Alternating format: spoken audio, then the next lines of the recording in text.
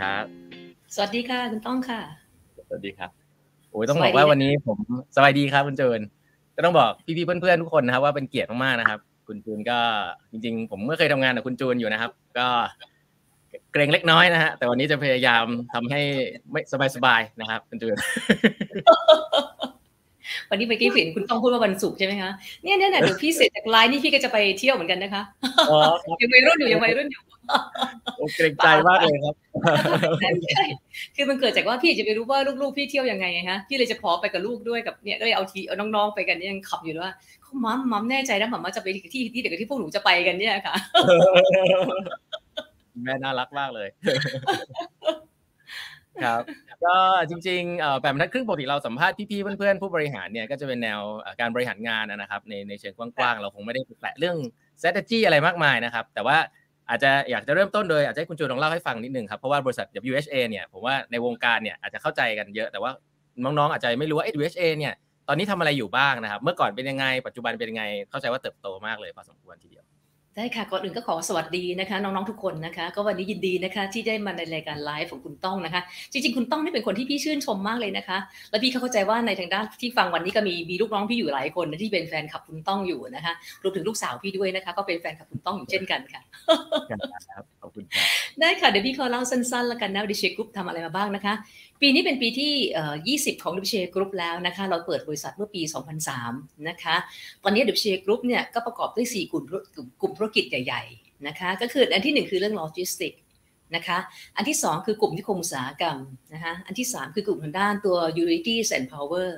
อันที่4คือน้องใหม่คือ Digital Platform นะคะทั้ง4กลุ่มธุรกิจเนี่ยก็มีการลงทุนทั้งในเมืองไทยและก็ต่างประเทศนะคะที่ต่างประเทศส่วนมากก็จะเน้นตอนนี้ที่จะเน้นอยู่ที่เวียดนามแต่เราก็มีธุรกิจเล็กๆที่อินโดนีเซียแล้วก็มีโรงไฟฟ้าทางด้านไฮโดรพาวเวอร์แพลนท์ที่ลาวด้วยเช่นกันนะคะทั้งกลุ่มของเราก็มีบริษัทรวมกันน่าจะมากกว่า60บริษัทแล้วล่ะค่ะก็market cap ถ้ารวมกันก็จะมาสัก150,000-170,000 ล้านแล้วนะคะแล้วจะมีพี่ยังมีกองลีดอีก3กองนะคะแล้วมี property fund อีก1กองด้วยค่ะก็เป็นคร่าวๆของกลุ่มธุรกิจของ WHA Group ณตอนนี้ค่ะครับผมไม่รู้จะเริ่มตรงไหนก่อนเลยครับพี่จืด อย่างนี้ผมอาจจะขออนุญาตถามเดี๋ยวคงอาจจะอยากแตะถ้าเกิดคนในอุตสาหในไลฟ์เนี่ยอาจจะอยากจะลิงก์เรื่องดิจิทัลนิดนึงแต่เดี๋ยวจะถามเรื่องนี้นะครับว่ามันมาเกี่ยวยังไงแต่ว่าผมเห็นเป็นแฟนพี่จูนด้วยนะครับเห็นใน Facebook อะไรเงี้ยว่ามีคำว่า Mission to the Sun นะช่วงเนี้ยเท่มากเลยอ่ะมันคืออะไรอ่ะครับมันเป็นก้าวต่อไปมันหน้าตาเป็นยังไงครับค่ะมันคืออย่างนี้ค่ะมันเกิดจากเมื่อประมาณสัก 5-6 ปีก่อนนะคะคือปี2017เป็นปีที่พี่มาเริ่มสนใจเรื่องเทคโนโลยีมากๆนะคะต้องเรียนว่าพี่ไม่ใช่วิศวะนะคะและไม่ใช่เทคด้วยนะคะและที่ผ่านมาแต่สิ่งที่พี่ทำน่ะมันเป็น industry sector แล้วส่วนมากมันเป็น fundamental นะคะอย่างเช่นอย่างที่เรียนค่ะพี่ก่อตั้งด้วย logistics แต่ logistics ของพี่ logistics มันกว้างแต่ logistics ที่พี่ทำก็คือเหมือนกับเป็น logistics developer คือสร้างอาคารให้ลูกค้าเช่าแต่อาคารที่สร้างก็ไม่ใช่อาคารธรรมดาทั่วไปอาคารที่พี่สร้างเนี่ยมันเกิดที่พี่เรียกว่า build to suit นะคะคือเกิดจากเราเอา requirement ของลูกค้านะคะมาหา solution แล้วก็สร้างให้เช่านะคะอันนี้คือเป็นธุรกิจเริ่มต้นตัวนี้คุมอุตสาหกรรมก็เช่นกันนะคะแล้วเมื่อเรา provide infrastructure ขายเรื่องที่ดินไม่พอ provide ทางด้านเรื่องน้ำเรื่องพลังงานเรื่องทางด้านต่างๆเรื่องการบริการต่างๆให้แต่พี่ก็ยังมองว่าเป็น infrastructure นะคะกระทั่งถัดมาพี่ทำทางด้านตัว digital ก็คือทำทางด้าน infra เช่นกันนะคะก็คือตอนนั้นเราทำเรื่อง data center ทำเรื่อง fiber optics อันนี้พี่ถือว่าพวกนี้คือ infrastructure ทั้งหมดเลยแต่พี่ถือว่าเป็น infrastructure ที่สำคัญของการพัฒนาประเทศเพราะว่าคุณจะไปยังไงก็ตามตอนนั้นพี่เริ่มมองที่เขาพูดเรื่องทางด้านตัว disruption ละนะคะพี่มองว่าธุรกิจทั้ง4อันเนี้ยมันคือ ecosystem ที่สำคัญมากๆเลยของ industry sector และต่อการพัฒนาประเทศด้วยยังไงก็ไม่โดน disruptแต่พี่กำลังมองเรื่องเทคโนโลยีนะคะที่ปีที่2017พี่เริ่มสนใจเรื่องเทคโนโลยีเพราะพี่มองภาพว่า4 infrastructure ของพี่ตรงเนี้ยมันสามารถสร้างให้มันเติบโตกว่านี้ได้เติบโตอย่าง exponential ที่เราชอบพูดกันนะคะเพราะว่าไอ้4 infra ที่เราทำไปเรื่อยๆมันก็โตนะคะโตแต่พี่จะว่ามันโตอย่าง linear แต่พี่ต้องการใช้ประโยชน์ above infra ตรงนี้ยังไงขึ้นมาเพราะพี่เชื่อเสมอว่าในการที่บริษัทจะเติบโตอย่างมั่นคงที่เราชอบพูด sustainable sustainability ต่างๆยั่งยืนนี่แหละค่ะพี่เชื่อมาเสมอและพี่พูดมาตลอดเลยนะว่า1ต้องมี infra รองรับนะ2ถ้ามันมีแต่ไอ้ข้างบนที่เป็นแพลตฟอร์มนะเวลามันเกิดพังขึ้นมาเนี่ยมันเป็นบับเบิ้ลมันจะพังไปเลยแต่ถ้าคุณมีอินฟาอย่างเดียวมันก็โตอย่างลีเนียร์แต่ถ้าคุณสามารถ develop ทางด้านตัวเทคโนโลยี ใช้บนอินฟาตรงนี้ได้มันก็จะเติบโตอย่างยั่งยืนแล้วก็ exponential อันนี้คือสิ่งที่เชื่อมั่นมาตลอดเลยจะเห็นไหมคะว่าทุกวันนี้ไอการพังของคริปโตที่บอกคริปโตวินเทอร์ FTX ลูน่าต่างๆหรือเมื่อเช้านี่คือ Genesis เนี่ยนี่คือบนพื้นฐานที่ไม่มีอินฟารองรับนะคะอันนี้พอถึงเวลาจะพิสูจน์สิ่งที่เราพูฟว่ามันคืออะไร2017ที่พี่เริ่มดูเรื่องนี้ขึ้นมาพี่ก็มาดูในบ้านพี่ก่อนบ้านพี่ไม่พร้อมหมายถึงคนของเราไม่พร้อมเพราะคนของเราคือคนมนุษย์อินฟาเก่งไม่เก่งมากนะฮะคนไม่พร้อมพี่จะร้อยคนของเราพร้อมก็ไม่ได้พี่ก็เลยมองภาพพี่ถึงเรียกว่าที่พี่บอกว่าพี่ทำดิจิทัลทรานส์โฟร์เมชันนั่นแหละพี่แบ่งเป็น2 เฟสแรกพี่เรียกว่าดิจิทัลอินโนเวชันตรงนี้แหละค่ะที่พี่เริ่มเอาคนของพี่ที่พร้อมไปก่อนนะฮะไปคุยกับทางด้านตัวเทคคอมพานีเรื่องสตาร์ทอัพเรื่องอะไรพวกนี้ที่เริ่มคุยเริ่มอะไรไปก่อนระหว่างนั้นพี่ก็เปลี่ยนคนของพี่ละเปลี่ยนทางด้านตัวทรานส์ฟอร์มเปลี่ยน mindset ของคนโดยการเทรนต่างๆตลอดเวลาแล้วปี2020แล้วนั้นพี่เริ่มทำ road map ของ digital transformation ละพอ2021มาอันนี้ก็เริ่มเกิด implementation ขึ้นมาเรื่อง digital transformation ขึ้นมานะฮะพอถัดมาเมื่อปีที่แล้วเมื่อตอนต้นปีพี่บอกว่าพี่ประกาศแล้วนะฮะว่า WHA จะ turn to tech company ภายใน3 ปีทีแรกพี่บอกน้องพี่คนหนึ่งว่าพี่จะทำ5 ปีเขาก็งงนะบอกพี่จูนใช่หรือ5 ปีมันผิดนิสัยพี่จูนนะว่า5 ปีพี่ก็หัวเราะถ้าเกิดว่าพี่บอกว่า3 ปีใจพี่คิด3 ปีแต่ถ้าเกิดว่าพี่บอกว่า3 ปีพวกคุณจะช็อกไหมบอกผมไม่ช็อกเพราะผมคิดว่าถ้า5 ปีผมจะช็อกเพราะผมว่า3 ปีกับพี่จูนเนี่ยผมว่าใช่เห็นไหมลูกน้องพี่รู้ใจก็คือ CTO พี่พวกรู้เลยโอเคงั้นพี่ประกาศเลยภายใน3 ปีพี่จะขึ้นทางด้านพี่จะบอกจะเป็นอันเนี้ยเธอดูเทคคอมพานีภายใน3 ปีขึ้นมาแต่ในแบบของ WHA นะคะแล้วพี่ก็ประกาศกลุ่มว่าเราจะทำโครงการ Mission to the Sun เขาก็ถามพี่ว่าพี่จูนคนอื่นเขาไปบูนกันทำไมพี่จูนจะไปเดอะซันล่ะเดอะซันมันไม่เผาไหม้เราหมดเหรอแบบพี่ก็หัวเราะพี่บอกชีวิตพี่น่ะมันไปเดอะบูนตั้งนานแล้วคุณลองคิดดูสิพี่เริ่มจบมาปริญญาตรีพี่จบมาเนี่ยพี่ไม่เคยขอเงินที่บ้านแม้แต่บาทเดียวแล้วพี่สร้างธุรกิจของพี่มาได้เรื่อยจนขนาดนี้คุณว่าพี่ยังไม่ไปบูนอีกเหรอนะคะแล้วตอนนี้นะอีลอนมัสก์เขาจะไปมาร์สอยู่แล้วคุณจะไปบูนทำอะไรใช่ไหมคะพี่ก็คือคนขับนะพี่บอกคิดแบบไหนคิดใหม่คนอื่นเขาไปบูนกันแต่พี่จะไปซันน่ะแต่ถ้าคุณคิดอย่างเนกาทีฟก็แปลว่าไปมันก็โดนเผาไหม้หมดไปไม่ถึงอ่ะพี่บอกถ้าคุณคิดอย่าง positive thinking ล่ะ the sun มันคืออะไรแหล่งพลังงานมหาศาลมากถ้าคุณสามารถเอาแค่พลังงานส่วนหนึ่งมาใช้ได้โอ้โหคุณก็จะโตอย่าง unlimited คิดในแง่ใหม่เราก็เลยบอกเราจะไป mission to the sun กันแล้วพี่เลยประกาศโครงการ mission to the sun กันโดย mission to the sun ของพี่ไม่ใช่ประกาศขึ้นมาไม่มีอะไรรองรับนะคะมันเกิดจากที่พี่เรียนให้ทราบแล้วว่าตั้งแต่ปี2017ที่พี่บอกว่าที่พี่สนใจเรื่องเทคขึ้นมามีการ explore ไปเรื่อยๆแล้วนะคะขึ้นมาบางอันก็เกิดทางด้านตัวไอเทคขึ้นมาที่เราเริ่มทำอย่างเช่นเมื่อปีที่แล้วปลายปีเนี่ยมันก็มีแพลตฟอร์มอันหนึ่งที่พี่ทำได้ว่าแพลตฟอร์มการเทรดพลังงานหรือ peer to peer energy trading เนี่ยเราใช้ชื่อตัวแพลตฟอร์มที่ว่า Linex นะฮะอันนี้คือการรันในการเทรดพลังงานบนบล็อกเชนปลายปีที่เราได้รางวัลทางด้านตัว The Best Innovation Company จากตลาดหลักทรัพย์เลยนะคะจากทางด้านเรื่องที่เราทำมาอะไรประมาณนี้ขึ้นมาระหว่างนั้นเรามีการทำ explore เราทำ boot camp ต่างๆขึ้นมานะฮะมีการทำเรื่อง leadership โปรแกรมทำ boot camp เปลี่ยน mindset คนของเราให้รู้จักการสร้างเรื่องใหม่ๆพร้อมกับ strategy ของบริษัทที่เรามีการวางเอาไว้ขึ้นมาบางอันก็แมทช์กับ boot camp พอดีก็แปลว่าคนของเราที่เรามีการ transform เข้ามาเนี่ยนะพอเขาเอามาทำเรื่อง boot camp ในการสร้างเหมือนสร้าง venture building อะไรประมาณนี้ขึ้นมาเนี่ยเขามีการเสนอโปรเจกต์ต่างๆขึ้นมาบางโปรเจกต์ก็เป็นเรื่องที่เราคิดจะทำบางโปรเจกต์มันก็เป็นเรื่องที่อยู่ในส่วนหนึ่งที่เราคิดจะทำนะฮะโดยที่เราไม่ได้บอกนะอันนี้คือเรียกว่าให้เขา free from เลย freedom ในการคิดเลยว่าจะทำเรื่องอะไรบางโปรเจกต์เฮ้ยเรายังไม่ได้คิดจะทำไอ้ตรงนี้แหละพี่ก็เอามา gathering รวมกันแล้วเป็นโปรเจกต์ Mission to the Sun ขึ้นมาโดยใน Mission to the Sun พี่มันก็แบ่งเป็น2เรื่องใหญ่ๆเรื่องนึงคือเรื่อง new business model อีกเรื่องนึงคือเรื่องคนการเปลี่ยน culture ของคนการเชฟเพราะมันต้องการเปลี่ยน organization แบบใหม่เพราะมันต้อง align ไปด้วยกันไม่ใช่บอกว่าคุณทำ business model ใหม่ๆไอ้นี่คุณยังล้าหลังอยู่เลยนี่มันก็ไม่ได้ไอ้การ drop เนี่ยมันต้องไปคู่กันไปโดยบนพื้นฐานคือ 4P นะคะ 4P คืออะไร people คนเราต้องได้ใช่ไหมคะ2,000เนี่ยต้องเกิดประโยชน์ต่อสิ่งแวดล้อมต่างๆขึ้นมาใช่ไหมคะเรื่อง profit สุดท้ายก็ต้องได้ profit ด้วยนะ purpose ก็ต้องชัดเจนอะไรแค่อย่างตัวอย่างใน Mission to the Sun ของพี่ก็เช่นอย่างนี้ไอ้โปรเจกต์ที่ทำเรื่อง green logistics อันนี้ลิงก์มาแล้วนะเรื่อง planet ได้ profit ก็ต้องได้มันเป็นเรื่อง EV ส่วนหนึ่งนั้นเป็นทั้งด้าน EV เรื่องแบตเตอรี่ชาร์จต่างๆคืออาการที่เราจะพลังงานจากโซล่าอะไรประมาณนี้ก็คือเรื่อง green transportation green logistics ถัดมาอย่างเงี้ยเรื่อง circular เราจะทำ zero waste ในนิคมอุตสาหกรรม waste จากที่หนึ่งจะกลายเป็นต้นproduct ของอีกที่หนึ่งอะไรประมาณอย่างเงี้ยสิ่งที่เราคิดอยู่ในโปรแกรมหรือ metaverse ที่บอกพี่ทำ Meta W หรือทางด้านตัว Digital Asset ต่างๆก็อยู่ใน Scope ที่เราทำในโปรเจกต์ Mission to the Sun เนี่ยปีนี้ก็เป็นปีที่เริ่มต้น Mission to the Sun แล้วนะคะ โดยอันนี้จะไม่ใช่บูตแคมป์ละอย่างบูตแคมป์เราให้แต่ละส่วนที่เราไปทานเล่นกรุ๊ปเรามาทำแต่วิชั่นอุตสาหนี่คือจะมีผู้บริหารส่วนหนึ่งและเป็นลีดในแต่ละเรื่องขึ้นมาแล้วก็มีทีมงาน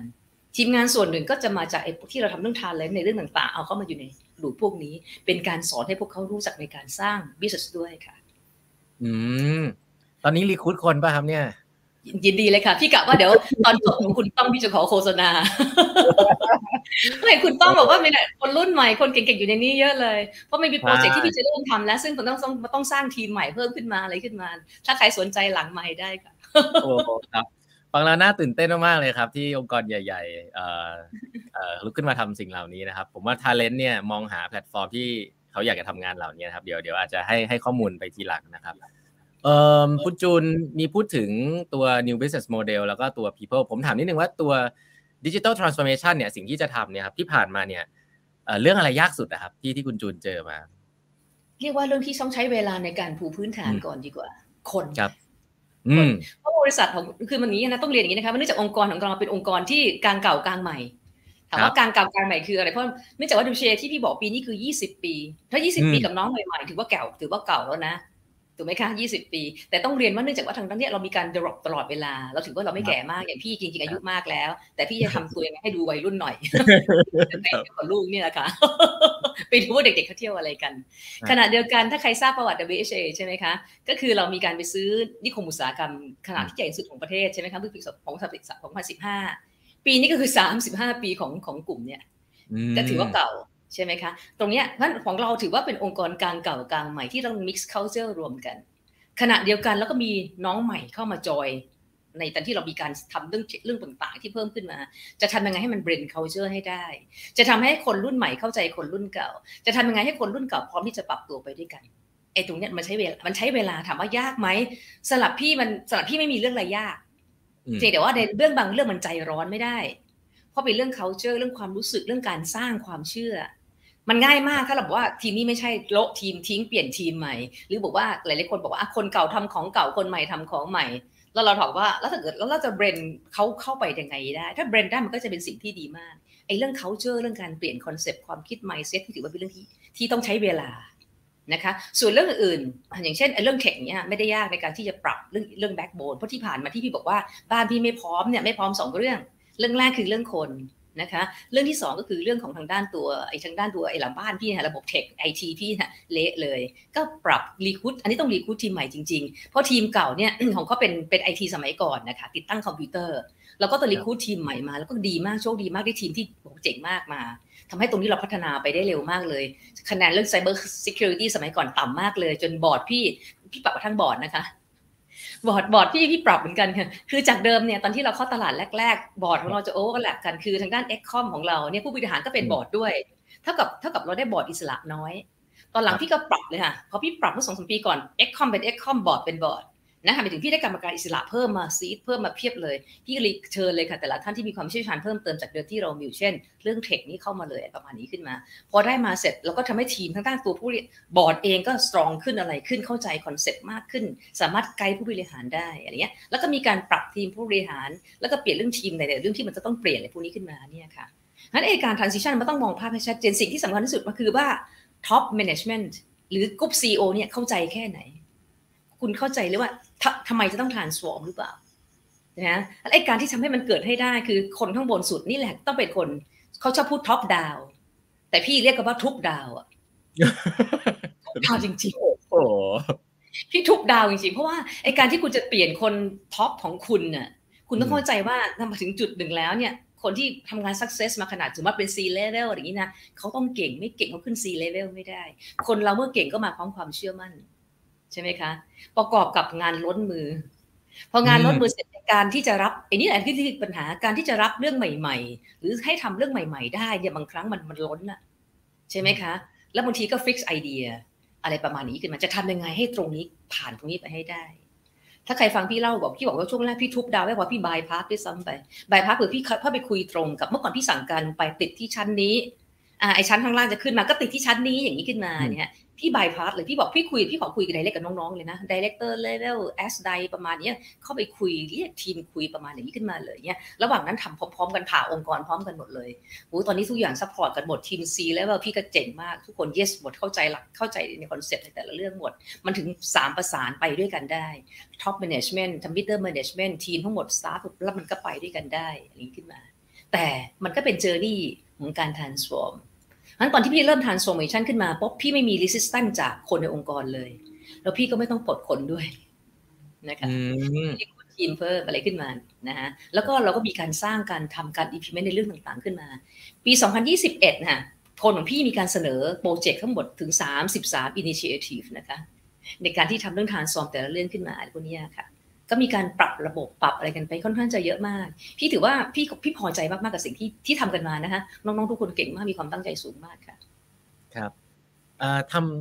ำหลายๆองค์กรมีปัญหาเรื่องนี้ครับว่าอยากจะทำเรื่องนึงแล้วก็การ drive ให้เกิดนะครับอย่างเรื่องง่ายๆอย่างเช่น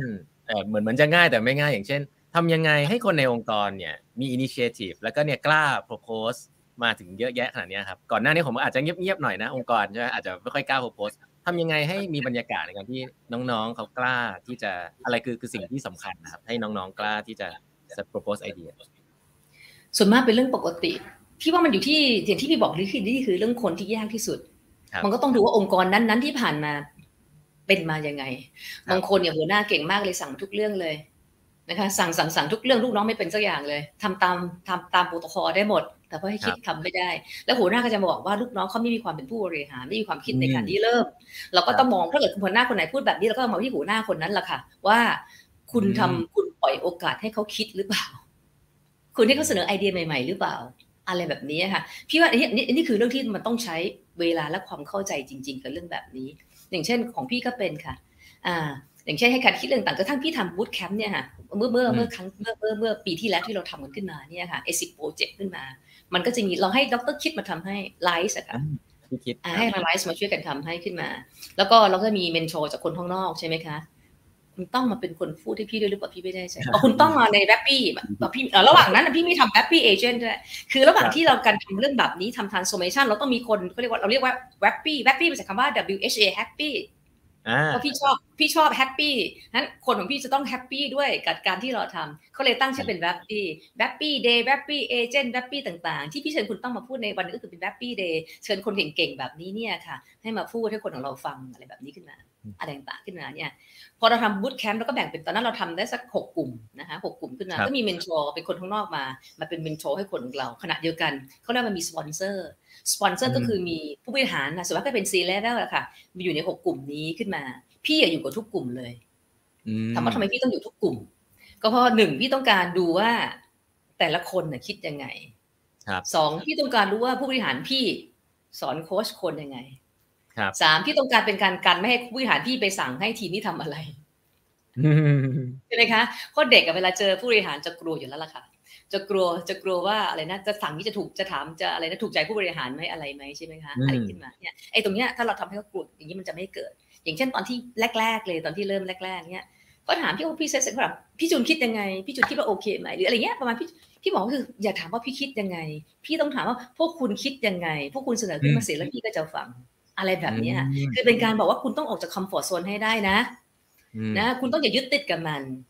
ถ้าเกิดคุณยึดติดกับเรื่องเดิมๆที่มันเป็นเรื่องที่คุณสักเซสหรือเรื่องที่บริษัทสักเซสมามันจะไม่สามารถคิดในเรื่องใหม่ๆได้อย่างเมื่ออาทิตย์ที่แล้วมั้งคะเราจะเริ่มซีซั่น2แล้วเป็นรุ่นที่2พี่ก็พูดเป็นการกระตุ้นให้เขามาสมัครอันนี้เป็นการสมัครใจเรียนนะสมัครใจเข้าบูตแคมป์นะก็ชวนเข้ามาสมัครพี่ก็แซวว่าถ้าคุณออกจากคอมฟอร์ตโซนได้ความรู้สึกมันจะดีมากมันดีเหมือนกับคุณสามารถหนีเมียไปเที่ยวได้แล้วเมียจับไม่ได้ไปเอง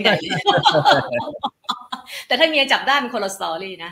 คุณการที่คุณสามารถหนีเมียไปเที่ยวได้แล้วเมียจับไม่ได้นั่นแหละการที่คุณได้ออกจากคอมฟอร์ตโซนเฮ้ยผมเข้าใจแล้วครับอะไรอย่างเงี้ยลูกน้องพี่ผู้ชายเยอะไงขำกันใหญ่อะไรอย่างเงี้ยไอ้ตรงนี้เนี่ยค่ะเราต้องประหยัดกระตุ้นเขาอะไรขึ้นมาคนชอบพูด theory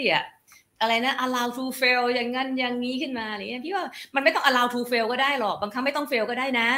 คุณทำไปเสนอไปทุกอย่างพี่ไม่ได้คิดว่าเป็นเรื่องของความล้มเหลวนะในการทำโปรเจกต์ที่ไม่สำเร็จพี่ไม่ได้บอกเป็นความล้มเหลวพี่บอกไอ้การทำโปรเจกต์ที่ไม่สำเร็จสิ่งที่สำคัญที่สุดคือวิเคราะห์ว่าไม่สำเร็จเพราะอะไร หรือหลายๆเรื่องที่พี่เคยทำมาบางทีพี่ก็ทำเรื่องนี้ไม่สำเร็จนะแต่พี่ไม่ได้ว่าความล้มเหลวพี่บางทีพี่ทำก่อนเวลาให้มันเร็วเกินไปเดี๋ยวหยุดแล้วรอนิดหนึ่งเดี๋ยวรอนี่กลับมาเรื่องมาทำใหม่ไหมหรือบางทีทำเพราะมันติดเรื่องตรงนี้ปรับ develop มันอะไรขึ้นมาเนี่ยคือเรียนรู้จากสิ่งที่เราคิดว่าตรงนั้นมันไม่ใช่แล้วทำยังไงให้มันดีขึ้นกว่าเดิมถ้าเราคิดอย่างนี้แล้วเราให้คนของเรารู้จักอย่างนี้ได้พี่ว่าเขาก็จะกล้าเสนอในสิ่งใหม่ๆขึ้นมาอย่างที่คุณต้องสอนเรื่อง design thinking อ่ะถูกไหมคะทุกดีไซน์ไม่มีความผิดนะทุกคนต้องฟังใช่ไหมคะไม่ใช่บอกของยูโนมันโนหมดก็ไม่ต้องติ้งอะไรอ่ะใช่ไหมคะสิ่งที่ยอมรับตัวนี้ขึ้นมาว่ามันว่าเท่าเห็นตรงกันแล้วเอาไปทำต่ออะไรประมาณอย่างนั้นนะคะครับในเชิงของการทำโปรเจกต์อะครับการที่จะเลือกทำอะไรสักอย่างเนี่ยในองค์กรส่วนใหญ่เนี่ยถ้าเป็นองค์กรใหญ่เนี่ยครับเขาจะคุ้นเคยกับการทำโปรเจกต์ใหญ่ๆ WHA ก็น่าจะคล้ายๆกันโปรเจกต์ใหญ่ๆนะครับทำตัวเลขอะไรอย่างเงี้ยครับแต่พอเป็นของใหม่เนี่ยบางทีแล้วมันไม่ค่อยมีตัวเลขหรือว่าอาจจะมีบ้างแต่อาจจะเป็น assumption เลยครับการที่จะบอกว่า move ทำโปรเจกต์นี้สำหรับโปรเจกต์ใหญ่ๆกับโปรเจกต์ที่อาจจะเล็กลงมาเนี่ยมีความแตกต่างไหมครับที่ WHA มีความแตกต่างกันแน่นอนค่ะอย่างเช่นโปรเจกต์ที่เราทำประจำอยู่แล้วตัวเลขชัดเจนแน่นอน IR เท่าไหร่เป็นการเรื่องปกติใช่ไหมคะแต่ถามโปรเจกต์ใหม่ๆอ่ะเรายังไม่รู้มันจะเกิดไม่เกิดเรานะยังไม่รู้มันจะเกิดไม่เกิดแล้วพี่บอกว่าCEO คนนี้โปรเจกต์นี้คุณต้องมี IR return เท่านี้พี่บอกพี่ไม่ทำอย่างนั้นเพราะว่าเรากำลัง explore ในเรื่องนี้อย่างเช่นที่ดีไซน์โปรเจกต์พี่บอกเราตัดสินใจปีหน้าจะทำโปรเจกต์นี้กันใช่ไหมคะลอง explore กับมันดูนะคะแต่ก่อนที่เราคิดจะเริ่มทำเราต้องทำอีกหลายเรื่องนะคะอย่างเช่นไอ้ที่ใช้นี่มา design thinking sprint มันแล้วมันใช่ไม่ใช่แล้วเริ่มอันนี้มาทำถ้าเราคิดเราเชื่อว่ามันคืออนาคตสิ่งที่ต้องมองก่อนเห็นตรงกันว่ามันคืออนาคตใช่ไหมถ้ามันคืออนาคตลุยกับมันนะคะอย่างเช่นตอนที่พี่บอกให้ทีมของพี่ในโปรเจกต์6 boot camp เนี่ย5เรื่องนี้เขาคิดเองหมดมีเรื่องเดียวที่พี่ใส่หัวข้อเข้าไปแล้วทีมก็สมัครมาทำกันนั่นคือ Meta W ก็คือ Metaverse พี่ตั้งชื่อว่าเป็น Meta W นะคะน้องๆก็เห็นพอเห็นชื่อนี้เสร็จแล้วก็คือ Metaverse มันก็มีทีมเนี่ยก็วิ่งเข้ามาเลยอยู่ในทีมนี้ขึ้นมานะคะแล้วเขาก็เริ่มศึกษาจากตอนนั้นที่เขายังไม่ได้ร่วม Metaverse นะฮะเขาก็ถามพี่บอกพี่จูนแบบมันคืออะไรมันจะเป็นยังไงมันจะใช่หรือมันจะอะไรยังไงเนี่ยพี่ก็บอกว่าเอางี้กันพี่เพิ่งกลับจากอเมริกามาในเดือนพฤษภาเนี่ยที่ผ่านมาปีที่แล้วพี่ไปเนี่ยฮะไปกับ SCB บอร์ด SCBX อะไรเนี่ยค่ะไปดูงานเรื่องเทคที่อเมริกามาอะไรมา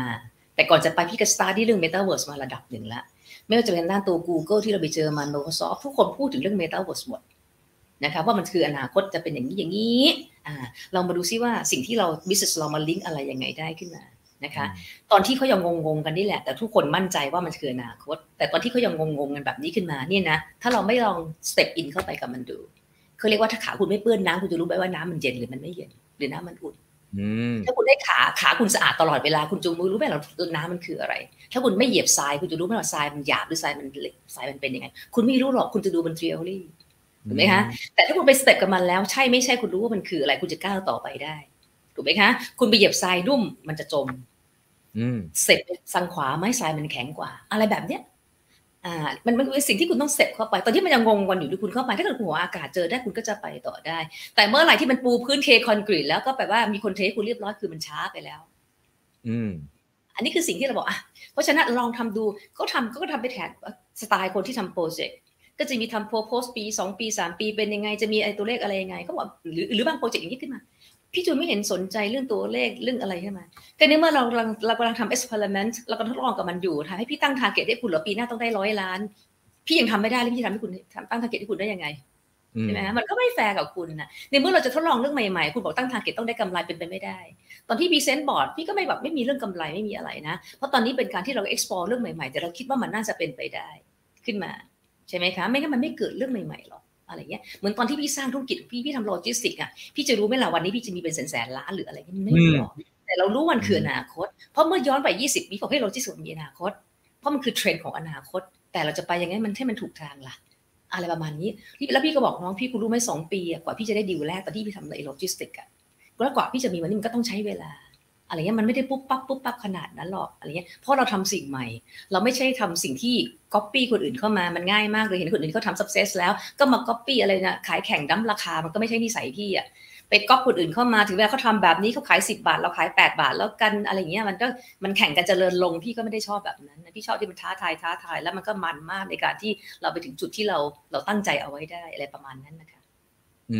ครับโอ้ขอบคุณมากครับคุณจุน โอ้มีแฟนคลับมาชื่นชมนะฮะบอกว่าเป็นไอดอลติดตามบทความด้วยนะครับผมเห็นคุณจูนเขียนบทความด้วยทางหนังสือพิมพ์นะครับแล้วก็มีคนถามคำถามครับอาจจะน่าจะเป็นคำถามประมาณว่าตอนลูกน้องมาถามว่าคิดยังไงเนี่ยบางทีเขาก็อยากได้คำตอบใช่ไหมฮะหรือบางทีเราต้องโคชชิ่งเนี่ยพี่จูนมองไงครับว่าควรจะให้คำตอบเขาไหมฮะหรือจะช่วยเขาคิดหรือว่ามันขึ้นกับลูกน้องนะฮะว่าคนไหนอะไรอย่างนี้มันอยู่ที่ว่าอย่างนี้นะมันแบ่งพี่ขอแบ่งเป็น2เรื่องถ้าเรื่องงานที่ทำอยู่อย่างเงี้ยมันเป็นอีกเรื่องนึงที่พี่จะตอบคำถามนะคะแต่ไอ้เรื่องเมื่อกี้พี่ต้องการให้เขาสร้าง ให้เขาคิดไอเดียใหม่ๆพี่จะไม่กรอบเขาเลยแต่ถ้าเป็นงานประจำที่ทำกันอยู่ถ้าเป็นงานประจำที่ทำกันอยู่ มันก็จะมีสเตทของคนนั้นอย่างสมัยก่อนที่มีเวลาพี่จะเทรนเด็กอย่างนี้ขึ้นมาปุ๊บพี่จะให้เด็กแต่ละคนเขาเรียกว่าอะไรนะฮะมีความเขาเรียกว่าอะไรนะมีความคิดเห็นหรือการพูดเป็นสเต็ปไม่เหมือนกันอย่างเช่นเด็กช่วงนี้เด็กคนนี้เพิ่งเริ่มต้นเลยเนี่ยสิ่งที่ควรจะต้องเป็นคือฟังก่อนฟังก็ต้องฟังเราก่อนนะคะฟังเพื่อบอกว่า business มันคืออะไรงานที่ต้องทำอย่างนี้มันคืออะไรสิ่งแรกคือทำจดเขียนเข้าใจใช่ไหมพอเขาเริ่มโตขึ้นเรื่อยๆเราจะเริ่มฟังเขาเราก็จะเริ่มฟังเขากระทั่งตอนแรกพอเราเริ่มฟังเสร็จเรายังต้องอย่างนี้เลยนะคะว่าแต่พี่คิดอย่างนี้นะหรือเมื่อก่อนเราบอกคุณอะไรเงี้ยอย่างนี้นะพี่คิดว่าอย่างนี้แต่พอเราเริ่มเห็นเขามีการพัฒนาขึ้นเรื่อยๆเราจะเริ่มเปลี่ยนเป็นฟังมากขึ้นเรื่อยๆบางครั้งถ้าเกิดฟังไปเรื่อยๆเสร็จแล้วเขายังไม่ซีเนียร์ enough เราฟังเสร็จเรายังบอกเขาเลยไม่ใช่อย่างนี้ที่จะบอกยังบอกเขาอย่างนี้แต่ถึงจุดหนึ่งป๊อบที่เขาจะต้องเป็น management พี่ฟังเสร็จแล้วพี่เขาพูดมาเสร็จพี่รู้ว่ามันไม่ใช่ด้วยซ้ำไปแต่พี่จะให้เขาทำพี่ต้องให้เขาทำแล้วพี่ก็จะรู้ว่ามันจะผิดพลาดอะไรด้วยแต่พี่ดูสโคปของการผิดพลาดเอาไว้เรียบร้อยแล้วว่าได้แค่นี้โอเคแล้วให้เขาไปทำมาแล้วเดี๋ยวกลับมาพอเดี๋ยวกลับมาเสร็จพี่บอกเนี่ยสิ่งที่พี่มองแต่ว่าถ้าเธอไม่ได้ลองทำเธอก็จะไม่รู้ว่าไอ้ตรงนี้มันไม่ใช่นี่คือการพัฒนาคนนะคะแต่อันนี้เราต้องไกด์ต้องพูดต้องสอนต้องอะไรให้ไปลองคิดมาเสนอมาซิคืออะไรอย่างเงี้ยค่ะหรือกระทั่งทุกวันเนี่ยอย่างเช่นพี่มีดีลโปรเจกต์ที่เข้ามาพิชขึ้นมาที่พี่เพราะพี่ลงทุนในสตาร์ทอัพด้วยมันก็มีโปรเจกต์มากมายที่เข้ามาเนี่ยแล้วก็จะมีทีมซาจีทีมทางด้านอะไรเนี่ยอีซีออฟฟิศในการทำต่างๆรีเสิร์ชขึ้นมาเนี่ยหลายๆคนอาจจะบอกว่าการไปทำเรื่องนี้เราอย่างเงี้ยบางทีคุณต้องรู้บางทีเราอินเวสติเกตแบบสมมติร้อยดีลอาจจะได้สัก10ดีลนี่เก่งแล้วนะถ้าได้3ดีลแล้ว3ดีลนี่ success นี่แบบแปลกมากอะไรขึ้นนะมันต้องใช้เวลาเยอะถามว่าท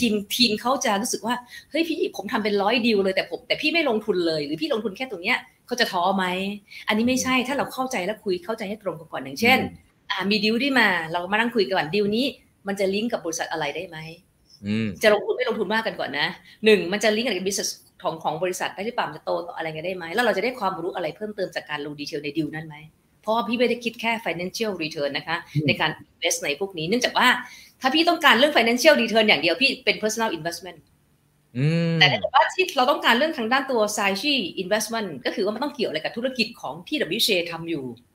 แล้วมันสามารถสร้างที่เราเรียกว่ามันสามารถสร้าง ecosystem หรือสามารถสร้าง colony ให้มันใหญ่ขึ้นไปได้อย่างเงี้ยเราจะคุยกับทีมมาเสร็จน้องก็ไปทำรีเสิร์ชทำพรีเซนต์มาว่ารีเซนต์เสร็จแล้วก็จะทั้งฟังเด็กพรีเซนต์ละแต่ละคนพูดคิดยังไงอะไรยังไงพอเขาพูดเสร็จพรีเซนต์เสร็จคุณคิดยังไงคุณคิดไงพี่ถามทุกคนในห้องนี้แหละค่ะพวกคุณคิดจะลงทุนไหมพี่กระถา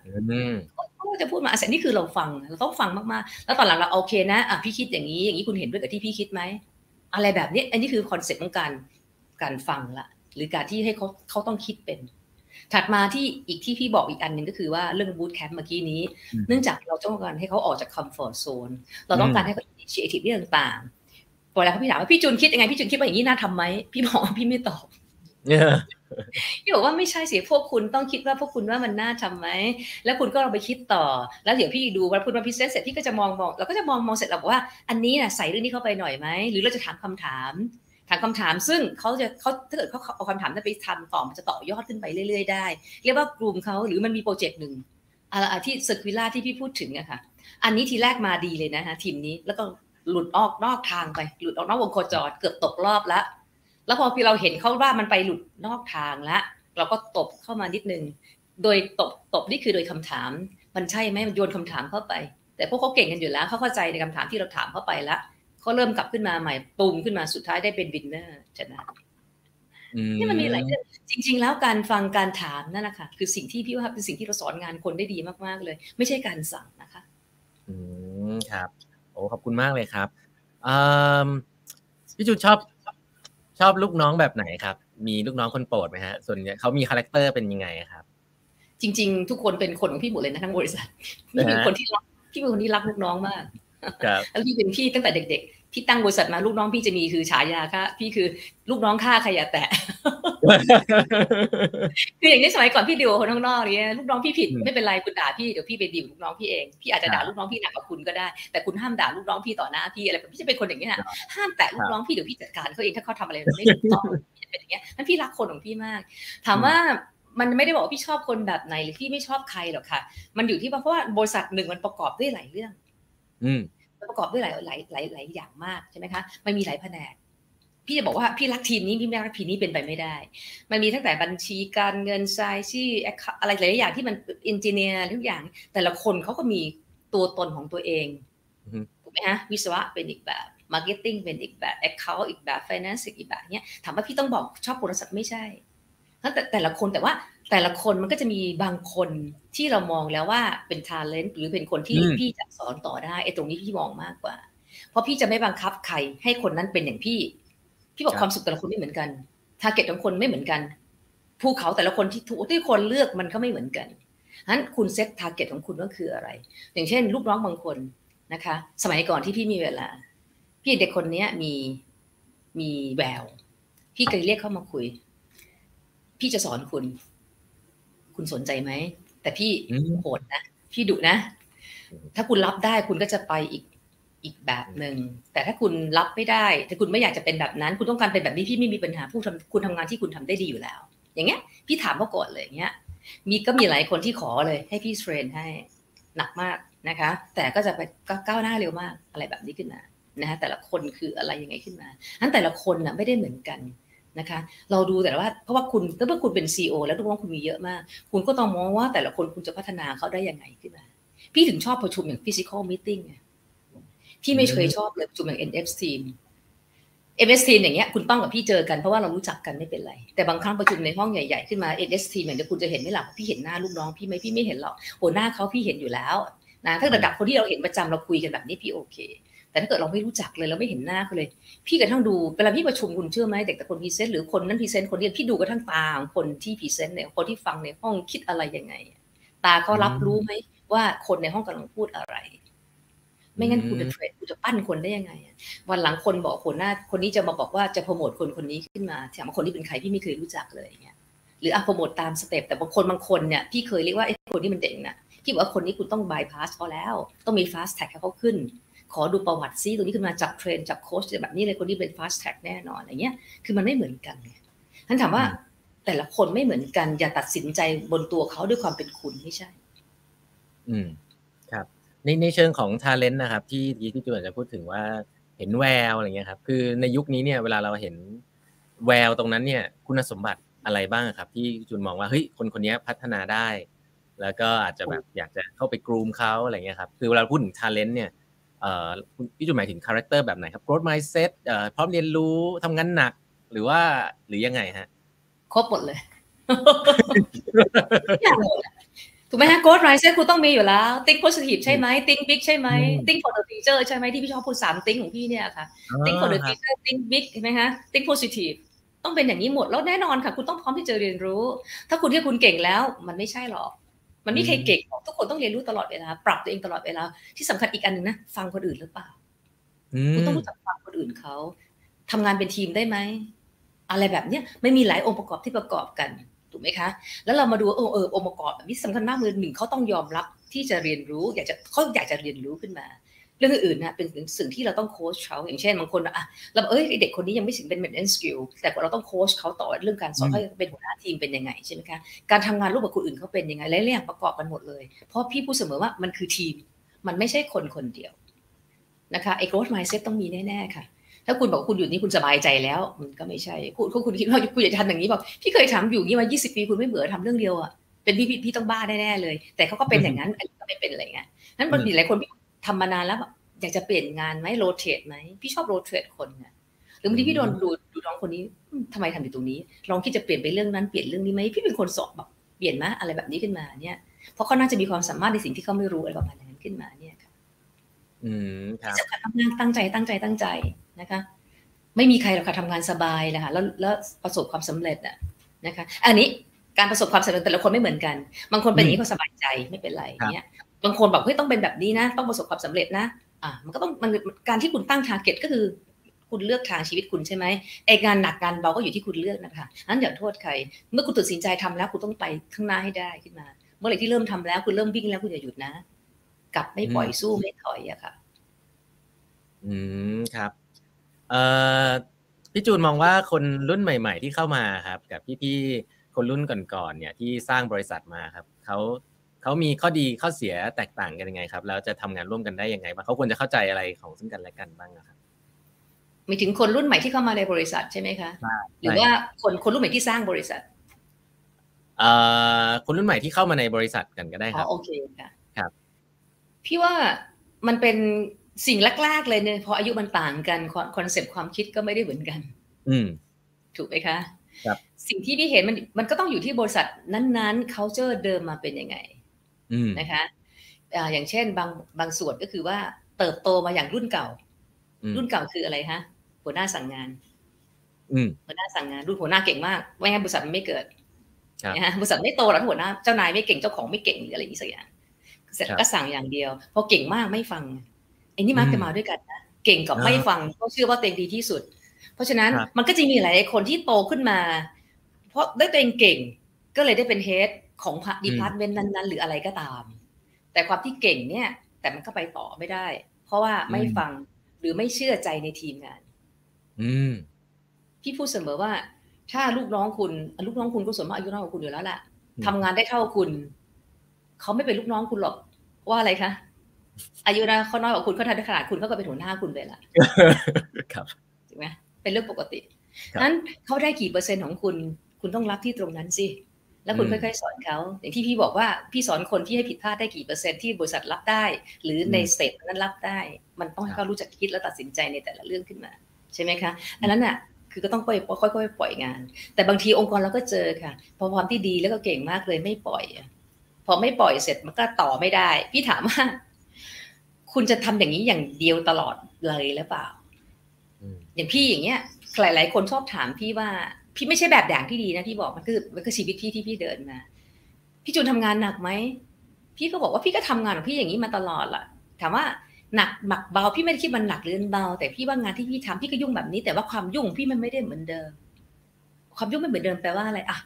พูดถึง10 กว่าปีก่อนพี่ตั้ง WHA ขึ้นมาพี่ต้องต้องไปหาลูกค้าเองทำดีลเองเขาเรียกอะไรสัญญาต้องอ่านเองเลยค่ะนะฮะคอนแทรคอ่านเองทุกอย่างอ่านเองเข้าไซต์เองออกแบบอะไรอย่างนี้ขึ้นมาเข้าไซต์ก่อสร้างเดินลุยขี้โคลนทุกอย่างนี่คือเราต้องทำเองทั้งหมดเนี่ยเรายุ่งไหมยุ่งแต่ทุกวันนี้ความยุ่งพี่ไม่ได้เข้าไซต์แล้วพี่ไม่ได้ออกแบบเองเท่าไหร่แล้วแต่พี่ยังดูแบบสรุปนะพี่ไม่ได้มาดูข้อกฎหมายแล้วเพราะว่าอะไรคะมีคนทำหมดแล้วมีคนเก่งๆมาช่วยพี่หมดเลยพี่ก็ไปคิดเรื่องอื่นไงไม่งั้นพี่จะไม่มีเวลามาคิดมิชชั่นทูดอซันนะพี่จะมีเวลามาคิดเรื่อง digital transformation เหรองั้นพี่จะมีเวลาศึกษาเรื่องเทคโนโลยีเหรออะไรประมาณนี้แล้วยิ่งตอนนี้คุณต้องก็ทราบที่พี่เป็นบอร์ดของSCG ใช่ไหมคะแล้วไปบรรยายไปสอนอย่างเงี้ยนี่คือเป็นการเรียกว่าเป็นการที่พี่เริ่มโดเนทความรู้แล้วนะคะเหมือนกับว่าสิ่งที่ผ่านมาพี่คนเราถึงจุดหนึ่งทำบุญบ่อนแล้วก็ทำบุญโดเนทเงินอะไรก็ว่ากันไปถึงจุดหนึ่งตอนนี้ชีวิตพี่ที่เหลืออยู่ต่อไปพี่จะโดเนทเรื่องความรู้สอนบรรยายพูดให้คนฟังในสิ่งที่เราเรียนรู้มาเพราะที่เราเรียนรู้มามันคือเกิดจากประสบการณ์ชีวิตกับคนที่มาสอนเราอะไรเงี้ยก็คือถ่ายทอดต่ออะไรขึ้นมาเนี่ยนะนั้นแต่ละคนมันก็ไม่ได้เหมือนกันในแต่ละเรื่องในความคิดขึ้นมาครับอาจจะขอชวนคุยเรื่อง leadership style ของพี่จูนนิดนึงครับผมว่าในอุตสาหกรรมเนี่ยผมมองเข้าไปอุตสาหกรรมโลจิสติกเนี่ยผู้ชายเต็มเลยนะครับเต็มเลยอ่ะแล้วพี่จูนก็โผล่ขึ้นมาแล้วก็ lead อย่างเงี้ยคือผมอยากจะทราบว่ามันมีความยากง่ายมีความท้าทายอะไรบ้างแล้ว leadership style มันสร้างพี่จูนมาให้เป็นคนยังไงครับถึงจะ lead สิ่งเหล่านี้ได้ที่เจอคำถามนี้เยอะเหมือนกันนะเรื่องผู้หญิงอ่ะพี่อาจจะไม่เหมือนผู้หญิงเท่าไหร่นะ ต้องอย่างนี้พี่ต้องเรียนว่าพี่ไม่คิดว่าความเป็นการทำงานเป็นลีดเดอร์แบ่งเพศนะคะตอนนี้เรามีตั้ง8 เพศแล้วนะคะมันไม่ใช่หญิงหรือชายหรือไม่หญิงไม่ชายมันไม่ใช่มันอยู่ที่ความสามารถนะคะว่าคุณสามารถนำองค์กรได้หรือเปล่าขึ้นมา นะคะแต่ถามว่าตั้งแต่เด็กๆพี่เจอคำถามไหมในความเป็นผู้หญิงอย่างเงี้ยหรือว่าทำงานแล้วเจอคำถามไหมก็มีค่ะก็มีอย่างเช่นตอนเด็กๆเอาง่ายๆเลยนะคะบ้านพี่เป็นครอบครัวคนจีนใช่ไหมคะคุณพ่อพี่ก็จะถามว่าผู้หญิงจะเรียนหนังสือไปทำอะไรเดี๋ยวก็แต่งงานมีลูกแล้วจะไม่ให้พี่เรียนหนังสืออย่างเงี้ยแต่พี่ก็บอกว่าเฮ้ยพี่ขอเรียนหนังสือเพราะพี่ชอบเรียนหนังสือพี่มีจุดความคิดในชีวิตที่มากมายที่พี่จะไปแล้วก็สู้จนเราได้เรียนหนังสือนะคะถัดมาพอไปเรียนก็ไปเรียนคณะสาธารณสุขเรื่องด้านเซฟตี้ซึ่งส่วนมากเป็นผู้ชายเรียนนะคะเซฟตี้มันก็เหมือนวิศวะผู้ชายสมัย30กว่าปีก่อน40ปีก่อนเนี่ยผู้หญิงน้อยมาก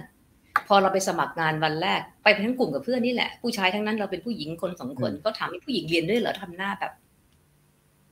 ไม่เชื่อมั่นอย่างเงี้ยพี่บอกว่าพี่ก็งงมากเลยตอนที่ฉันเรียนนี่นะคะแนนจะก็ดีมากเลยขึ้นมาเราไม่ได้แพ้ผู้ชายเลยเนี่ยนี่คือกรอบข้อจำกัดเหรอเราก็คิดว่าความคิดคุณแคบมากเลยถ้าคุณคิดว่าผู้หญิงผู้ชายเป็นข้อจำกัดของการทำงานเนี่ยพี่เอาไปสมัครกลับเลยนะยื่นไปแล้วพี่ดึงกลับพี่ไม่สมัครบริษัทนี้ละแล้วพี่ก็ไม่สมัครงานในที่พี่เรียนมาด้วยถ้ามาจำกัดกรอบชีวิตว่าผู้หญิงต้องเท่านั้นผู้หญิงทำไม่ได้อย่างเงี้ยประมาณเนี้ยพี่ไปทำงานเรื่องอื่นไปมันเลยโตขึ้นมาเป็นแบบนี้พอเราทำ WHA ขึ้นมามันก็เป็นเรื่องโลจิสติกยิ่งนิคมอุตสาหกรรมผู้ชายหมดอย่างนี้ขึ้นมาใช่ไหมคะตอนที่เราประชุมลูกค้าครั้งแรกๆลูกค้าเราเป็นต่างชาติญี่ปุ่นอย่างเงี้ยเขาห้องผู้ชายหมดเราเป็นผู้หญิงคนเดียวเขาก็อึ้งสายตาไม่เชื่อมั่นอย่างเงี้ยเพราะตอนนั้นเรายังไม่ดังหรือบริษัทเรายังไม่ใหญ่ถ้าบริษัทใหญ่ทุกวันนี้ไม่มีปัญหาเพราะเขาอ่านประวัติเราได้ไงแต่พอเราพูดนะฮะแค่เราพรีเซนต์เราพูดเสร็จไอ้แววตาที่สงสัยมันก็หายไปเป็นความเชื่อมั่นมันคือเราไม่ใช่เพศมันคือเรานะคะว่าเราสามารถสร้างความเชื่อมั่นอะไรให้เขาได้เรารู้จักงานดีแค่ไหนหรือการปกครองคนในองค์กรอย่างเงี้ยถ้าพี่อารมณ์ขึ้นลงบ้าๆบอๆโวยวายวีดวายคุณคิดว่าคนพี่จะอยู่กับพี่เหรอคนพี่เก่งๆทั้งนั้นแต่ละคนน่ะคุณต้องก็รู้จักหลายคนในพวกนี้ขึ้นมาเนี่ยฮะพวกนี้ไม่เคยมีใครบอกเลยว่าพี่เป็นผู้หญิงสักคนไม่หรอกพี่ว่าเพศไม่ใช่เรื่องพี่หลายๆคนที่เจอน้องๆผู้หญิงถามเรื่องข้อจำกัดพี่ถามคุณนะไปเป็นข้อจำกัดของคนอื่นหรือคุณจำกัดตัวคุณเองมันเป็นข้อจำกัดตัวคุณเองหรือเปล่าว่าบอกความเป็นผู้หญิงทำให้คุณทำไม่ได้เราไม่ใช่โทษนะเราไม่ใช่แบกของหนักแล้วแข่งผู้ชายแบกของหนักไม่ใช่อย่างเงี้ยหรือบอกว่าให้พี่ไปแข่งวิ่งผู้ชายที่ใหญ่พี่สูง160แข่งกับ180เป็นไปไม่ได้อะไรเงี้ยคุณต้องรู้ว่าความเป็นผู้หญิงมันมีข้ออะไรที่ว่ามันไม่ได้ข้อจำกัดความสามารถเราคืออะไรเราใช้ประโยชน์สูงสุดจากความสามารถตรงนั้นของเราดีกว่าครับแล้ว leadership style ของพี่จูนเป็นไงบ้างครับบริหารคนนี่มีแนวทางไงบ้างครับอย่างแรกเลยไอ้ตัว leadership สิ่งแรก1คุณมองไกลแค่ไหนก่อน leadership สำคัญมากนะคุณเข้าใจโลกไหมว่ามันคืออะไร mega trend คืออะไรภาพใหญ่คุณมองคุณเข้าใจไหมว่าคืออะไรคุณเข้าใจ business ของคุณหรือเปล่าว่ามันจะโตในอนาคตไหมอันนี้เรื่อง business direction ก่อนนะคะ2โลกมันเปลี่ยนไปทุกวันนี้พี่บอก leadership เราต้อง resilience ต้องมีความเข้าใจยืดหยุ่นในความเข้าใจโลกมันเปลี่ยนอย่าฟิกไอเดียสิ่งที่เราวางเอาไว้มันอาจจะไม่ใช่ก็ได้นะคะตรงนี้ขึ้นมาแล้วมาติ้งต้องมองไปข้างหน้าเพราะและสิ่งสำคัญว่าคือ1คุณต้อง lead คนได้ lead ทีมได้ขึ้นมาในตรงนี้คือมันโอปอกมันไปด้วยกันหลายเรื่องมากเลยค่ะแล้วก็การ lead คนไม่ถอยค่ะการ lead คนในธุรกิจเดิมในยุคสมัยก่อนกับยุคนี้ที่มีคนรุ่นใหม่ๆขึ้นมาเนี่ยมีความแตกต่างไหมครับพี่จูนพี่ว่าคนรุ่นใหม่ๆมันก็จะมี request เยอะขึ้นนะคะ request ครับมันอยู่ที่คืออย่างนี้ต้องบอกว่าคนรุ่นพี่ไม่เรียกว่าคนรุ่นใหม่รุ่นเก่าพี่ว่าแต่ละคนมันก็จะมีแต่ละยุคสมัยคนก็จะมี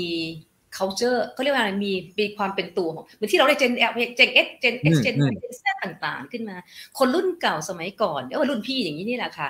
ชอบทำงานแบบมีความมั่นคงทำงานบริษัทใหญ่งานต้องมั่นคงไปเรื่อยๆสมมตินะแต่มันก็มีบางประเภทที่มันชอบงานท้าทาย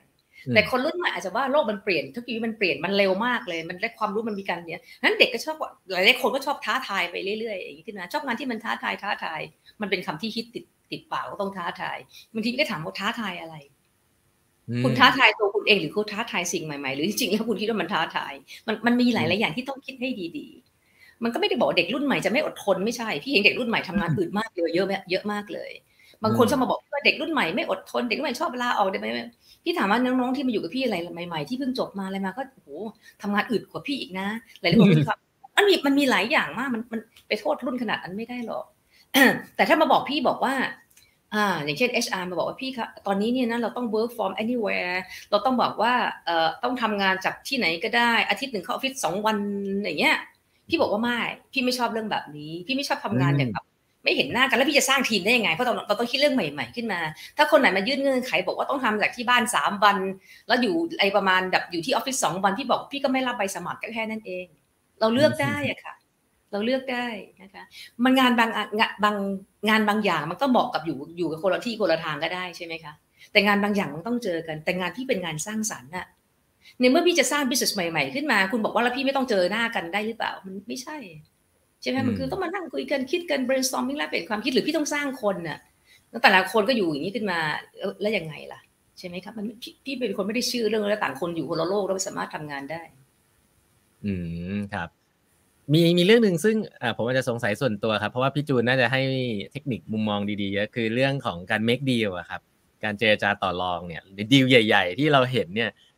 อะไรเอาแก่นเลยก็ได้ครับว่าหลักการในการทำดีลของพี่จูนเวลาต่อรองเนี่ยครับเราดูอะไรบ้างนะครับ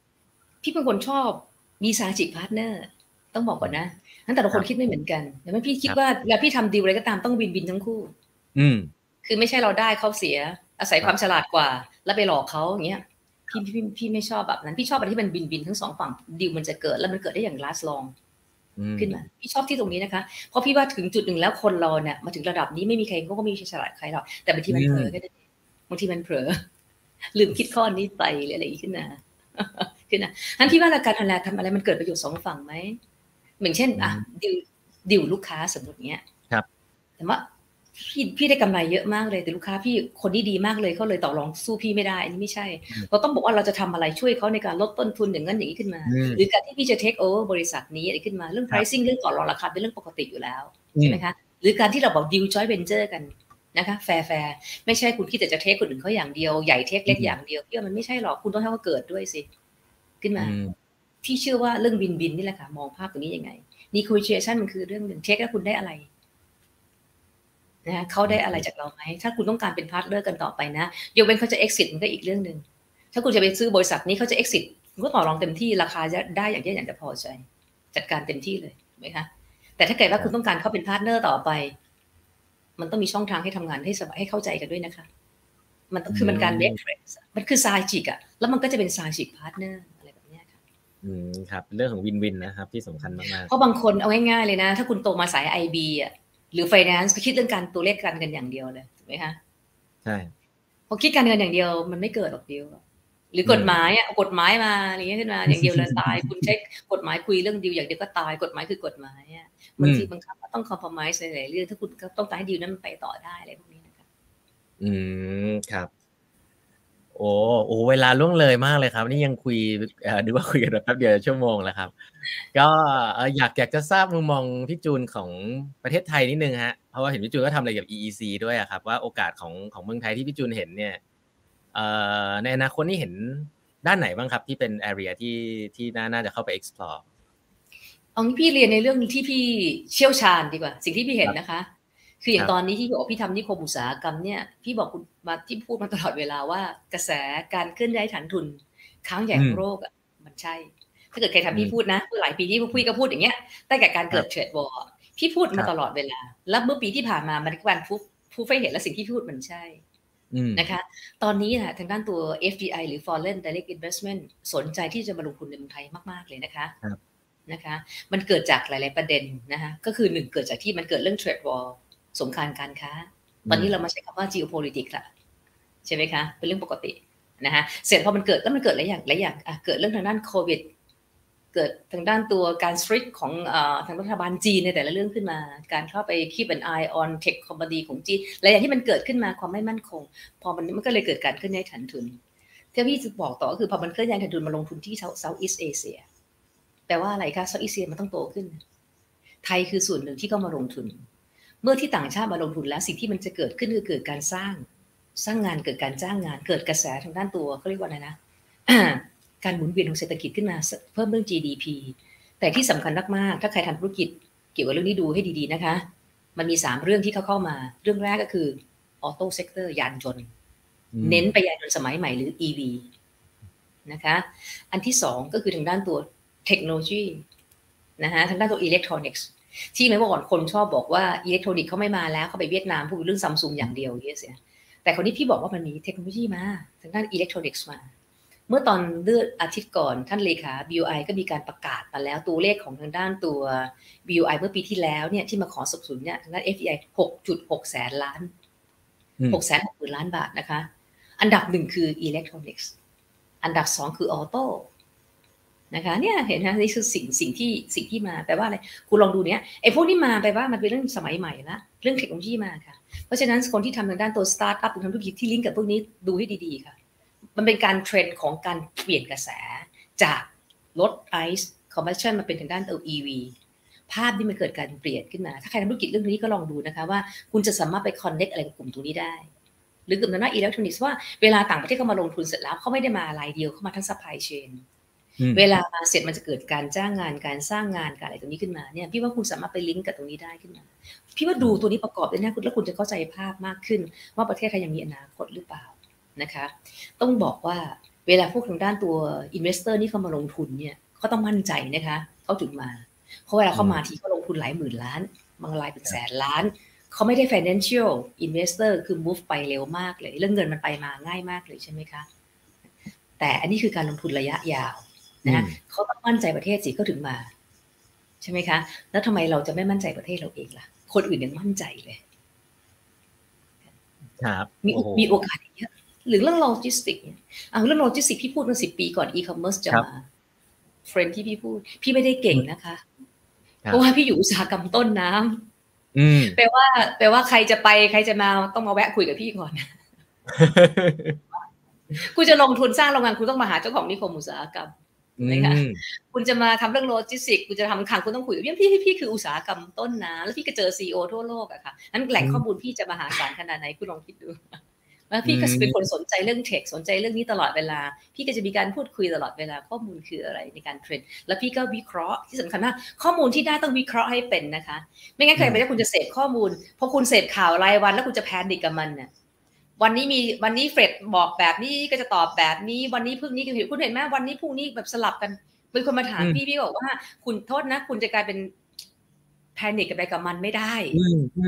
ตอนที่เกิดโควิดจำได้ไหมเกิดใครได้ฟังพี่พูดพอเกิดคุยตอนต้นตูมทุกอย่างแย่หมดนี่คือมาตัดสินใจต้องทำธุรกิจแบบนี้ต้องอย่างนั้นต้องนี้พี่บอกว่าเดี๋ยวก่อนนะใจเย็นๆนะว่าไอ้ทางด้านโควิดมันเกิดขึ้นมายังไม่มีใครรู้ผลกระทบมันจะขนาดไหนอย่าเอาความที่ไม่รู้วนวุ่นวายตอนนี้ตัดสินใจอนาคตหรือวางแผนระยะยาวยังไม่ใช่ดูก่อนวิเคราะห์ให้ดีๆก่อนนะข้อมูลที่ได้มาสำคัญมากคือวิเคราะห์ให้เป็นมองให้ออกวาง strategy ถูกค่ะแล้วมันก็จะไปถูกทางค่ะครับคำถามท้ายๆครับอาจจะเป็นสำหรับแฟนๆเพจแบบบรรทัดครึ่งครับคือ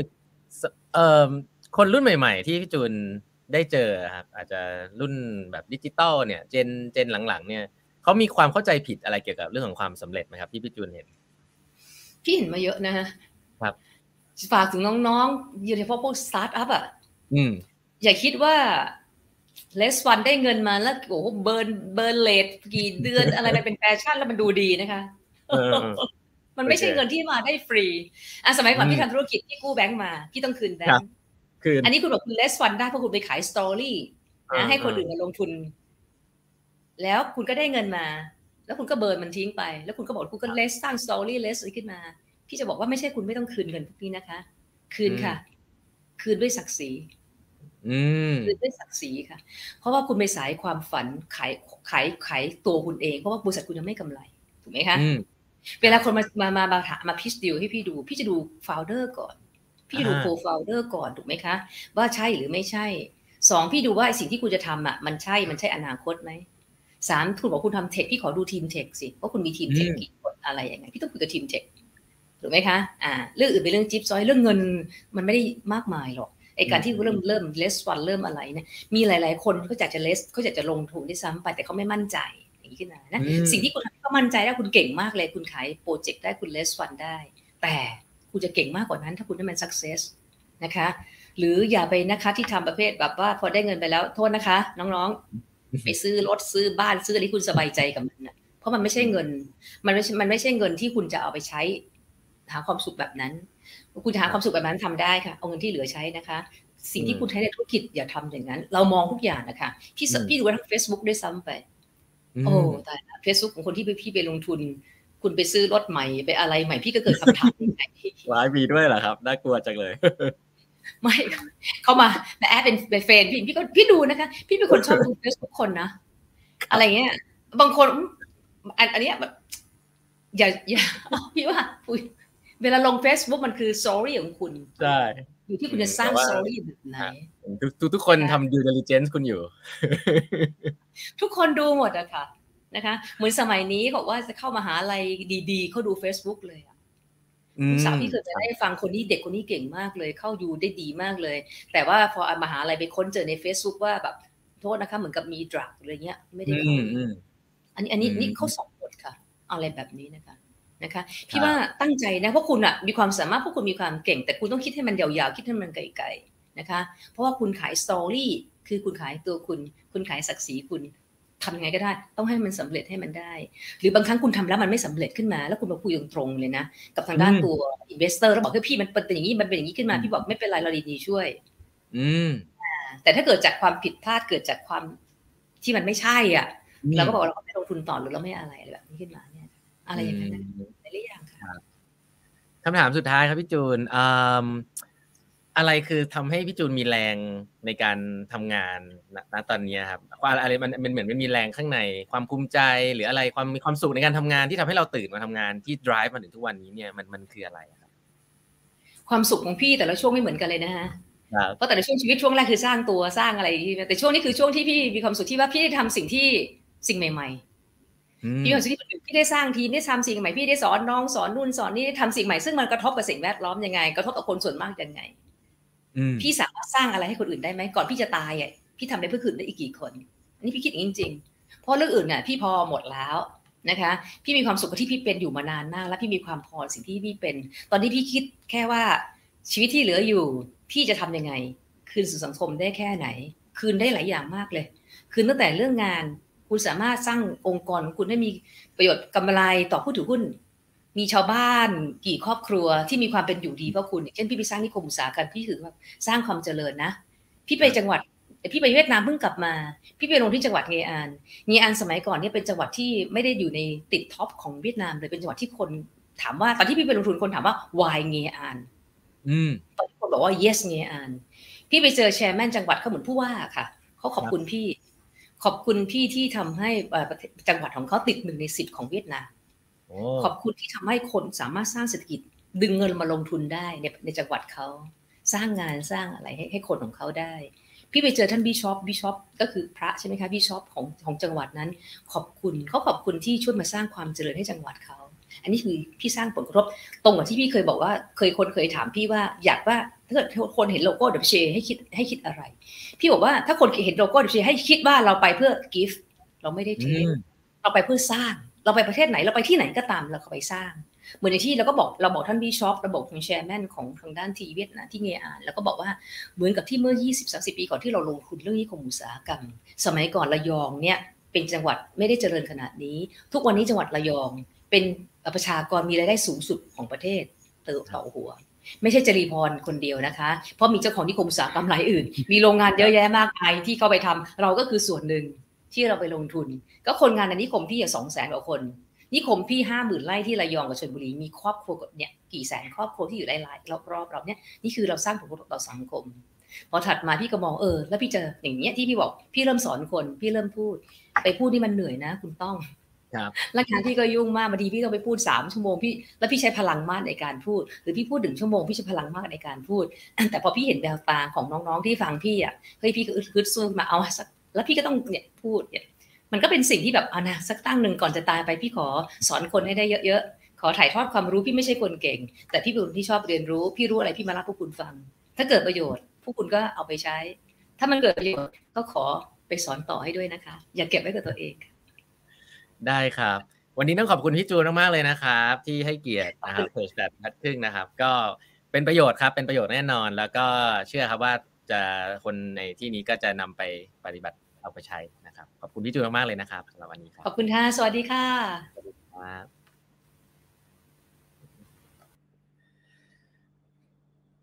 ครับก็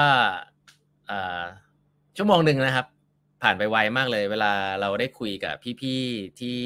มีความสามารถแล้วก็พร้อมที่จะแชร์เนี่ยผมก็จะนั่งยิ้มนะฮะฟังแล้วก็รู้สึกว่าได้ความรู้กี้เหมือนคุยกัน2คนนะฮะแต่จริงๆมีคนดูอยู่เป็น100นะฮะ แต่ก็คิดว่าเป็นคอนเทนต์ที่ผมคิดว่าหลายๆคนฟังตอนนี้อาจจะยังไม่เก็ตนะถ้าใครที่ยังไม่ได้เคยบริหารทีมอะไรอย่างเงี้ยแต่ผมบอกว่านะสำหรับตัวผมเองเนี่ยเท่าที่ตั้งแต่ฟังพี่จูนมาเนี่ยก็จะรู้สึกว่าแบบมันมีความที่เราสามารถนำไปปรับใช้ได้เยอะเลยนะครับก็ผมเชื่อนะครับหลายๆคนคงจะรู้สึกคล้ายๆกันนะครับแล้วก็เช่นเดียวกันนะครับองค์กรใหญ่นะประเทศไทยเนี่ยจริงๆมัน drive ด้วยองค์กรใหญ่ก็ต้องบอกอย่างเงี้ยเนาะ SME เราก็อยากจะให้เติบโตขึ้นมาแต่ว่าองค์กรใหญ่เมืองไทยเนี่ยก็สร้างงานนะครับแล้วอย่าง WHA เนี่ยองค์กรที่เขาเป็น traditional มากๆเนาะเป็นผมต้องบอกว่า logistics นะครับนิคมอุตสาหกรรมเนี่ยตอนนี้ลุกขึ้นมาทำสิ่งเหล่านี้เนี่ยผมต้องบอกว่าสิ่งหนึ่งคือผมเชื่อมันเป็น journey นะแล้ววันนี้ที่พี่จูนพูดเหมือนกับมันง่ายๆมันคงไม่ง่ายหรอกนะครับมันก็ใช้เวลานะครับ 3-4 ปีนะครับจนกระทั่งเฮ้ยเห็นภาพแล้วว่าจะเป็นประมาณนี้นะทดลองผิดลองถูกแล้วก็นึกภาพว่าไปยังไงต่อนะครับก็